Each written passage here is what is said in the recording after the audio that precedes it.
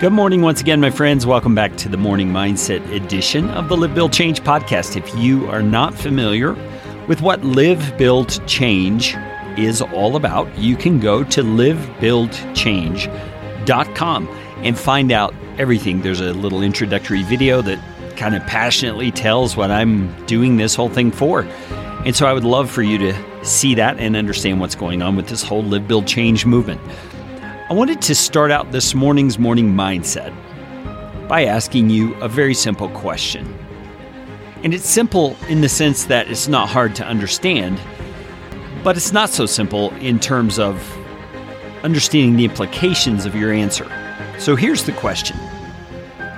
What would really happen in your life and in my life if we really believed the things that we say we believe about God and about our Christian faith?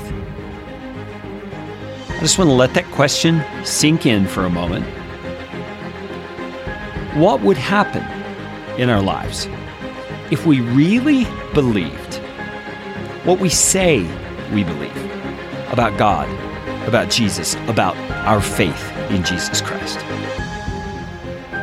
You see, when we really believe something, it affects the way that we live. I mean, I've given the example before of, say you're sitting in your favorite easy chair and you glance down at the arm of the chair and you see a big, hairy spider. Well, what's going to happen? I know what would happen for me. I would be launched out of that chair and probably 5 or 6 steps away, looking back at that spider, breathing heavily, ready to do something about the spider. You see, the belief that there was a spider there on my chair and that I could be in some sort of danger, maybe it would bite me or it would crawl on me, which may not sound like a dangerous thing to you, but man, if a spider crawls up my arm, all kinds of things are going to happen that are not going to be safe. I can guarantee you that. But you see my point. The belief immediately translates into action of some sort. Some sort of behavior change happens because of what I believe.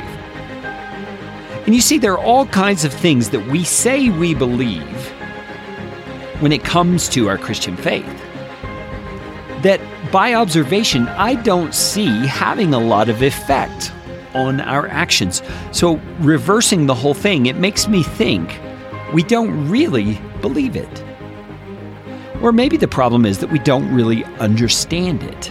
Let me give you an example from 1 Peter chapter 1. And we're going to spend the next few days in 1 Peter here. And this is verse number 3. Peter is writing to some disciples of Jesus Christ, and he says, "Blessed be the God and Father of our Lord Jesus Christ." And here's where we need to start listening to what it is he's saying is true. He says, "According to his great mercy, he has caused us to be born again to a living hope through the resurrection of Jesus Christ from the dead." Now let's stop right there. He says we have been born again, that God caused that to happen. And that new birth produces in us a living hope. Look at your own life. Look at the lives of those around you who say they are believers in Christ. How many of them live life in such a way that they are full of hope? And how many live in such a way that they're full of pessimism or doubt or fear or anxiety? You see, I think there's either a problem with our belief or we don't really know what it is that we are believing. We believe on a surface level, but it hasn't gotten deep down. I want to talk about this more on the next couple of editions of the Morning Mindset, but I want to leave you with this. Today, you have been born again into a living hope if you've placed your faith in Jesus Christ. Spend some time pondering that. What does that mean?